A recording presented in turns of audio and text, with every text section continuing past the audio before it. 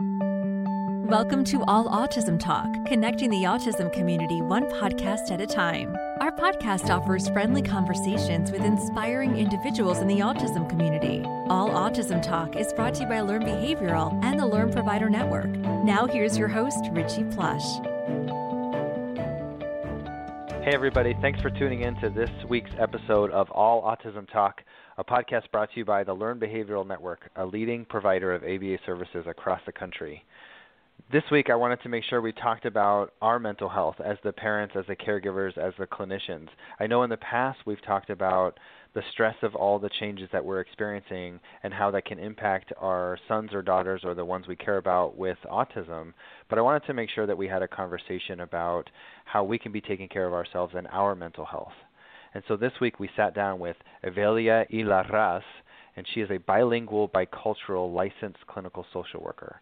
She's been servicing families and individuals through psychodynamic therapy for the past 10-plus years, and she graduated from Columbia University with a master's degree in social work. I hope you learned something from this conversation. Hi, Evelia. Welcome to our podcast. Thanks for being here. Yeah, thank you for having me. I'm super excited. So I want to talk, we're just going to dive in with some parent stress. I think we're all stressed. Everyone's having different stresses kind of with all that's going on with COVID-19 and various forms of isolation or shelter in place. What are some things that you're seeing right now as people are processing their fears and their stresses? Well, I'm noticing that a lot of people had all these great tools in place before COVID. And now that we're all home and dealing with new stressors, that those same tools aren't working as well as they did before. So I'm seeing anxiety and depression and just stress really showing up in different ways, and people feeling limited on how they can process and release. So it sounds like people had a good system set up, and then this just kind of threw a wrench in all of that. What were some tools that people were using before that maybe they have to revisit now? Well, I think, being able to, go outside, right, and easily, use their community or any kind of great programs that were hosting groups, being able to just freely be out in the world was such an underutilized tool or at least not acknowledged that it was, a huge part of coping and being able to release has been taken away. And so being able to just simply rely on community, being part of different groups is just something that I think has become a huge shift on how people are realizing they were coping before and can't now. Right. And I think we've talked before on this show a little bit about, advocating for parents to find their community, find their safety net, find their security, and find people that have similar stresses and similar experiences that they can pull support from. But that's hard to do these days. That's hard to do sitting on the phone or on a Skype call. It's not quite the same. It's not quite the same. I was just going to mention that I think even providers themselves are having a hard time restructuring how they're getting services to families and to individuals. And so it's a thing that we're all facing together. And as long as there's efforts being made to create space for mental health, I think that we can endure. And while it's not the same, it's making sure that you can create space for yourself is going to be incredibly important to help you process and deal with the stress that's showing up. I think about the ways that I feel stress and the way, I feel like, I like to go for a walk. That's one of my routines. Every night I try to go for a walk. That's one of the ways I keep my mental health in balance. It's a way for me to regulate myself. But great. I find myself being, shorter with my kids at times, or my wife and I are bickering with each other for no reason. No reason. Yeah. What are things that what are ways that stress can manifest, or what are some things that parents might be showing or individuals might be showing as they're feeling stress in all of this? Yeah, I think you have a great example of just how being short and having a shorter fuse than one might have had before. I think feeling burnt out and feeling like there's a lack of energy, not being able to be present and engage with their children as they had before, not being able to have a timeout for themselves, and just not being able to like find joy in moments that used to bring joy before. I feel like that's how stress is really showing up in families right now. And those would have been, a few months ago, that would have been easy to maybe find a babysitter and go to a movie, or have a nice dinner out and a glass of wine, but that's a little bit harder to do now. Yeah, it is. Yeah, I think parents are working 24 hours now. They had been before, but that 24 hours feels so differently nowadays because they're not able to like decompress and step away from the home and have that babysitter or have that night out with the friends or be able to rely on their partner, because now they're in it together. If there is a two-parent household, it's hard to switch off. And then for the single parents out there, I can only imagine that they're really, really having a hard time, and just being able to feel like they have their own space and not feeling like they have to entertain and provide constant support for their children, because they're the educators now and the parents and the nurse and, providing the food, providing the love, and there's a lack of that own energy going inwards. And so I know everyone's feeling that burnout right now. Right. Well, there's I don't know what the exact saying is, but it's like you can't fill a cup from an empty pitcher, right? And so many people have empty. They're not empty, but they're struggling with that. What are some? You mentioned that our normal coping mechanisms may not be available. What are some things that families can be doing that maybe they hadn't considered before? Or, what are some extra tools we can put in their toolkit for when they're managing that stress? Yeah, so there's such a variety of really small things that can at times feel really silly, but it's going to be so important to start incorporating these like small moments of relief and mindfulness to begin to create just like clarity and that feeling of being grounded. One I like to practice every morning is listing off things I'm grateful for. And it could be really small, detailed things and larger things. So sometimes I'm like, I'm grateful for the comfortable sheets I have in my bed. I'm grateful that I have a safe home. I'm grateful that I can rely on my partner for support. I think taking those first few moments and beginning your day in gratitude can really set the tone. So that's one small practice to begin to incorporate. Another practice to continue is going for those walks, those daily walks, and just being able to see the sun and take in fresh air is going to be helpful. I think if it's possible, like having family yoga time, having family meditation time, and teaching our young ones how to really go inward and connect with the breath and the body can really help regulate and calm that stress. It can really just create awareness of like what maybe like a child realizing what their mommy might be feeling or what they were feeling, and how being able to slow down and bring that awareness can help us also let go. So just creating these like small little tasks and making sure like how can I engage my child in a way where I don't feel like I'm having to do everything for them, right? So maybe having them help for dinner, having them set up, helping them learn new chores in the house that maybe, were so mindless to the adults, maybe could be an adventure for the child. So it's just taking a moment to ground down, slow down, and find joy in things that maybe felt so just chore-like, and making it feel more like an adventure. Because then when someone feels that responsibility, like they find a lot of pride in that. So it's just learning how to make small things be important so you can slow down. I like that because I think it really does a couple of things. I always think about my behavior is the model for my son and my daughter, and if I can take a moment where I'm feeling really stressed and practice taking a break, having a few minutes of just deep breathing, making sure I, do yoga or go for a walk, or even just, be in front of our house where there's sunlight. Like even just that sometimes is helpful. Exactly. And it's a good opportunity for us to really show our children that, like, look, I'm not perfect, and I will never pretend to be. And it's a good opportunity for them to see that, like, I'm going to get upset and frustrated too, and that's okay, and this is how I deal with it, you know. No, I totally agree. I think it's important for parents to show that they're stressed out too. They can't hide that. And the more their child is exposed to, like, wow, like, my parents are stressed out right now, like, let me and notice what they're doing, how to cope with it instead of hiding it, then like you said, we're the models.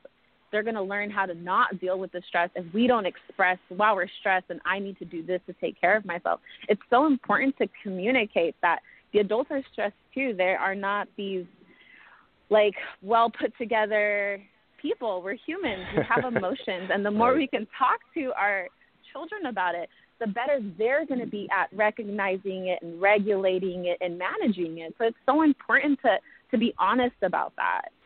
I think about so many of our families, so many of our clients with autism that are learning about emotional regulation, that are working through coping strategies with so many of their clinicians. It's really important for us to name the feeling, name the emotion, name what it is that they're experiencing. Can you talk to us a little bit about why it's important for us to name those feelings? Yeah, it's so important because the more we're able to really recognize an emotion, whether it's positive or difficult, the more we can recognize it and name it, it allows us to manage it. And so every time it shows up, instead of it being the driver and you reacting and responding without knowing what's happening to your own body, that awareness really creates, okay, I am feeling frustrated. All right, I can sense it in my jaw. I can sense it in my shoulders. Something that's occurring right now doesn't feel good. I need to slow down, take a step back, and just name it. And when someone is able to just name a feeling, it almost takes the power away from the feeling in a sense. Because then maybe that moment of frustration was so silly. It's like, oh, someone didn't put the toilet paper on the roll again. Instead of losing it, it's like, oh, like, I can simply just do this and remind my partner to do it next time. Right. But it becomes important to name it, because if you just, like, let it wave over you and don't acknowledge it, the buildup begins to just take over the body in a way that sometimes you're not always aware of. And that's when we can have really nasty reactions that we can feel shamed of. And so you don't want to shame yourself for having a feeling. You really want to, like, acknowledge it, honor it, and let it go. Right. The feeling isn't the problem, right? The feeling is just how we feel, but it's the way we react maybe that is the problem or not appropriate. And so if we can name the feeling, then we can say, I'm feeling frustrated. Here are 3 things that I've done in the past when I felt frustrated, or I'm feeling angry. Here are things I can do to help myself get back to, like, you know, my baseline, my calm state, if you will. Yeah, and it teaches the children too to, like, okay, like, they're able to name the feelings. Like, I'm going to start naming feelings. And when you're able to name the feelings and share them to the people around you, they'll be mindful of how they interact with you. And, like, if you're angry, then they'll know to, like, if you ask for space to give, they can give it to you. But if someone doesn't know you're angry and frustrated and they're asking something simple of you and you explode, it's going to create tension. And so the more our children have words, and adults too, in naming their own feelings, the more empathy we can have for each other.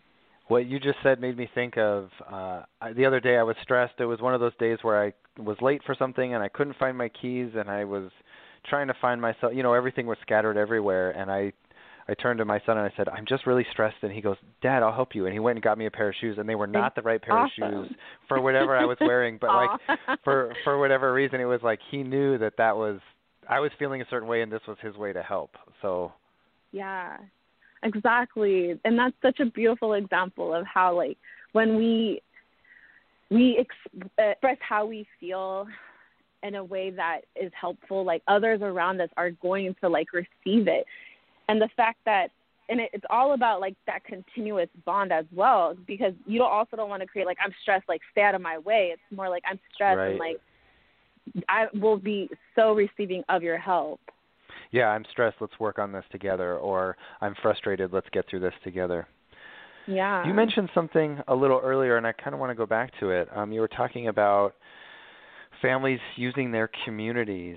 What are ways that families can be using their communities now that can keep them safe? I mean, families all across the country are in different stages of, stay 6 feet away versus staying at home versus, what are some ways that people can be accessing some of those, but also maintaining some of those health regulations? Yeah, it's so dependent of where you're at. That's true. I know that there's a lot of Zoom dates happening where a lot of people are taking turns facilitating like Zoom play dates. And it can be hard, but like if you can get like 15, 20 minutes of that time in, like it's going to be so helpful. So like reach out to your community, like create a Zoom play date with like a goal in mind. Like we're all going to read this book, or we're all going to go outside and show our backyards. It's really taking that moment to like be creative and engaging the family in ways that may feel like small, but when you're exposing your own world to another person, like they're going to be so engaged and want to know what's going on, and the children want to share what they've been experiencing. And so those Zoom play dates are so important. There's also all these other beautiful Zoom things happening. There's free yoga, free meditation, free art classes. It's important right now to use those resources to one, like engage in educational ways, and also like to take a break from having to be the entertainer yourself. I know that there's also like, yes, and there's huge wide parks, and it's just so difficult. It's depending on the age of the child, but I know that one of my girlfriends, like she has an 8-year-old, and so it's like they'll go to the park. The children have been spoken to. They know they can't play with each other, but just be able to have that conversation at a distance has been helpful. And, I advise that with a lot of, with caution, but it's so dependent of where you're at. And I know there's other families that are slowly talking about how to open up their pods so that they can find relief by sharing some time and space with each other. But again, that's super cautionary. It's so dependent of where you're at, and just making sure you use your resources. Right, use your resources and also use a little bit of creativity, right? My sister-in-law did I think it was a drive-through McDonald's date, and, they drove through McDonald's, got some food, and they sat in the parking lot, and, they were a car, everybody stayed in their cars, but they were kind of all parked in a circle, and you could at least see people and wave to people and talk a little bit. Again, be respectful of the laws and the requirements in your area, but it's okay to be creative. It's okay to be creative. And I like what you said about the Zoom dates. Have a goal in mind. If our goal is to read a book today, we're going to focus on this one activity, or we're going to do this arts and crafts. Is there some benefit to having a goal in mind? Yeah, it creates structure around for the whoever is participating, for like the child or the family. It creates structure, and so like when there's structure, especially right now where it's feeling like we're at home and everyone's like there's no structure. It can be really helpful to have a goal and an outcome, and then celebrate that outcome together. Like, let's say, for example, it's like, who can finish this puzzle the fastest, right? And so it's like a family's working on it. Like, that family, like, wins something. Maybe, like, they're gifted with, like, the next time to, like, choose what the next project will be. And it just gives like, a goal, and when you achieve that goal, you can celebrate it. And I think structure right now is so important for all of us, and I think that's a really great way for us to provide a little bit of clarity for our sons and daughters, and for our students, and for our clients, and making sure that they have a clear expectation. It's so hard right now with some schools are winding down, some schools are starting up. All sorts of different things are happening in terms of what's available and what's not. So I like that idea of having a nice, clear idea of going into a meeting with a purpose. I know for my kids, it's certainly helpful, because if they're just like, great, we're just going to chat, then that's when I start seeing more behaviors happen, right? Shorter then time. Can't sit in, they can't sit in their seats, and then they want to show this thing, and then they're talking about this, and they're doing all these fidgeting type behaviors, as opposed to let's sit and try to meet our goal. Work on something. Exactly. It creates that focus, and it allows you to have like more time to just be engaged in that call, in that activity, in that project. I know my family and I have had loteria nights where it's like Mexican bingo, and they set the Zoom call for an hour, but it then ends up being 3, which always surprised me because it's like usually like, okay, everyone's zoomed out, but because there's like, it's a competition and the next person gets to pick the next game, like it becomes this really like engaging thing. I love that. That's great. That's another great creative way that families can be engaging their families and their peers and their social network. I have a question about what are things I can be watching out for my friends. You know, I think parents have there's sort of this expectation that parents can handle anything, and we try really hard to show that we can handle anything to certainly our children, but also to other parents. What are things that I can be watching out for as I'm having a Zoom call with my friends and family as for signs of stress? Are there things I should be looking out, and when should I talk to them about, I'm seeing you be more stressed, let's get help? Yeah, that's a great question. Things to look out for are just the level of engagement, mood, if someone seems a lot more sad or disconnected, or even expressing like I'm starting to lose it, because sometimes that can be like a very like, oh, I'm about to lose it, general kind of comment, but really asking that, like, hey, like, what do you mean by that? And being curious without being like too like, hey, I think something's wrong with you, but just being curious, like, hey, like, what are you doing to take care of yourself? And that's usually like a beautiful question that can open up, well, I'm doing nothing, like I haven't slept, or I'm not really eating well. Like, and that can be such a gateway into like, hey, do you think like you might need some more support? So it's really just looking for a shift in like mood and engagement than they previously had before. It's without judgment, and it's just, showing that there's letting them know that you can see a shift because maybe they haven't yet. Yeah, I know certainly, families with children with autism, right? They were stressed before this. They were stressed before things changed and before schedules stopped and before schools closed and before all of those things. And so, certainly if you're a family and you're noticing a change in a friend or a family member, talk to them, ask them, see if they're okay, see if they need help, see what they're doing to take care of themselves. I think now is a time where it's a little bit more acceptable for us to be vulnerable with each other, right? Because we can, we should be able to do that. So if you're seeing something go on with one of your friends, if you see something, say something, ask them if they're okay. Yeah, and it's not being rude, it's not being invasive.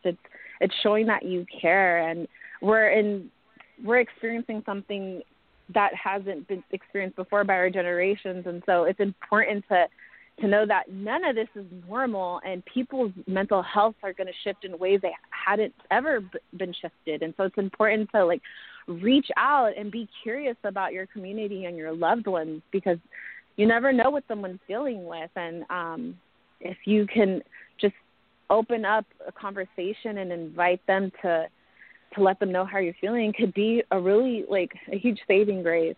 I love that messaging. I think that's fantastic for families. If families do recognize that they're feeling stress, or if parents are saying, man, I do need some additional support, where do they go? What do they do? Is it a Google search? Where do they start? Yeah, so there's such beautiful ways to explore how to get help and how to seek support. I know there's a lot of support groups that you can access, but if you're really wanting to just really have your own space, like your own individual support systems, or maybe even a family like support space, like looking for a therapist right now is something I really highly recommend, because we're dealing with something we've never dealt with before. And the way to go about that is, one, I always encourage people to speak to their friends and family about therapy, like asking them, have you done therapy before? What was it like? And to just give you a certain idea from like someone you trust of what it's like. From there, that's where you use the therapist directories. There's so many online. There's LatinxTherapy.com, Psychology Today, Therapy Den, Grateful Heart, Holistic Therapy. you can literally just go on and say, hey, I am looking for this, I'm experiencing this, and you will get such great support. And shop around. Like, you don't have to stay with the first therapist you speak to. You know, get to know what it is that you're needing and what you're wanting to process. And the therapist will guide you to other therapists if, you know, you feel like it's not a right fit. So it's like you're shopping around and finding that good fit. And there's groups out there, too, if you feel like I can't do this right now by myself. There's group therapies going on as well. There's a huge amount of supports out there, and you just got to start looking and start asking. And starting with your own family and friends and community is always the best place to start. Yeah, that's a great place to start. I agree. And I think, you know, one thing for a lot of people is, you know, a lot of our families are setting up different therapies for their sons and daughters, right? They've got an occupational therapist, a speech pathologist, you know, certainly ABA clinicians coming and going, different types of modalities and whatnot. So being able to find a therapist that can work with your schedule is so important. So make sure you're communicating up front what it is that you need and what it is that you're concerned about with people, because I think, you know, therapists will be able to say whether it's an area of their expertise or not, right? I would imagine. Is that right? Exactly. They will, and they should. Right. And so if you talk to somebody and they say, oh, I'm sorry, I can't work with your schedule or with your needs or whatever it is, that's okay. Keep going. There are lots of mental health providers that can support families. Yeah, and there's such different modalities, and it's important to ask, like, what is it the therapist is, like, focusing on, and what is it that you want to focus on? If it doesn't match, then, you know, continue to shop around and find that therapist that feels like that first 5 minutes, like, wow, you feel really heard and you feel like you can connect with them. And even after the first couple of sessions, like, know that you can move on, like, and because the therapist knows it's not about them, it's about you and finding that space where you feel safe and where you can process without feeling judged and without feeling like it's going to be harmful. So it's so important to really shop around, because then that's when you get to know what is it that you need. Do a lot of mental health providers let you talk to them beforehand? Is there like a consultation that they would do up front, or at least some type of email exchange that can kind of help families find the right person, or at least narrow down their search a little bit? Yes. Usually that email kind of just creates like, hey, this is what I'm searching for. And then the therapist can, like, you know what, like, I think you're better, if it'd be better for you if you went this way, like, here are some referrals. And then usually with most therapists, there's a free phone consultation. And that's where you can really discuss, like, hey, I'm looking for this. This is what I'm wanting to work on. And that first phone call is usually free. And it kind of gives you an idea, too, of what the therapist, how they present and how they work, and to see if that feels good for you. But most therapists offer that free phone consultation.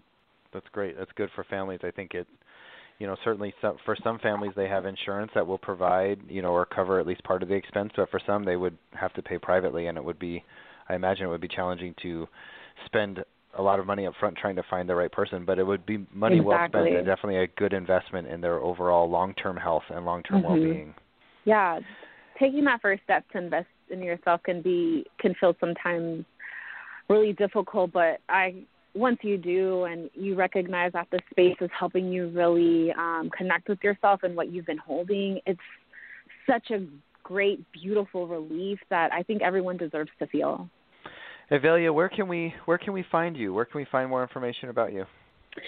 Well, there's my website, eveliaylarraz.com. I'm also located on different therapist directories. There's my favorite, which is latinxtherapy.com, Grateful Heart Holistic Therapy. That's a great resource. You can kind of name your price, and they'll match you with a therapist depending on your own price. And you can also find me on Instagram, my first and last name, Evelia Larraz. Great, and we'll add those links to the show notes for those of you who are interested. Evelia, thank you so much for being on today. It's such a great insight as to the reasons that families should be accessing mental health providers right now in particular. Thank you for your insight. Yeah, of course. Thank you so much for having me. Thanks, everybody, for tuning in. I hope that you pulled some valuable information from this conversation. And just a reminder that addressing our mental health is an ongoing need. And it's not something that we can just do once and it's taken care of. It's something we should be addressing regularly, particularly right now where we're experiencing more stress from external factors. So if you're concerned about yourself or if you're concerned about a loved one, if you see something, say something. Mental health is not a taboo topic anymore, and we should be making sure that we get the help that we need and advocating for those that may need it. As always, you can find us on Facebook and Instagram at Autism Therapies. If you have a show suggestion or other feedback, send us an email at allautismtalk@learnbehavioral.com, and please subscribe and rate us at iTunes or wherever you get your podcasts. Thanks. Take care. We hope you've enjoyed today's episode of All Autism Talk. This podcast is brought to you by Learn Behavioral, the leading network of providers serving children with autism and other special needs. Visit us at learnbehavioral.com. Listen to previous episodes at allautismtalk.com, on iTunes, Apple Podcasts, or wherever you get your podcasts. All Autism Talk, connecting the autism community one podcast at a time.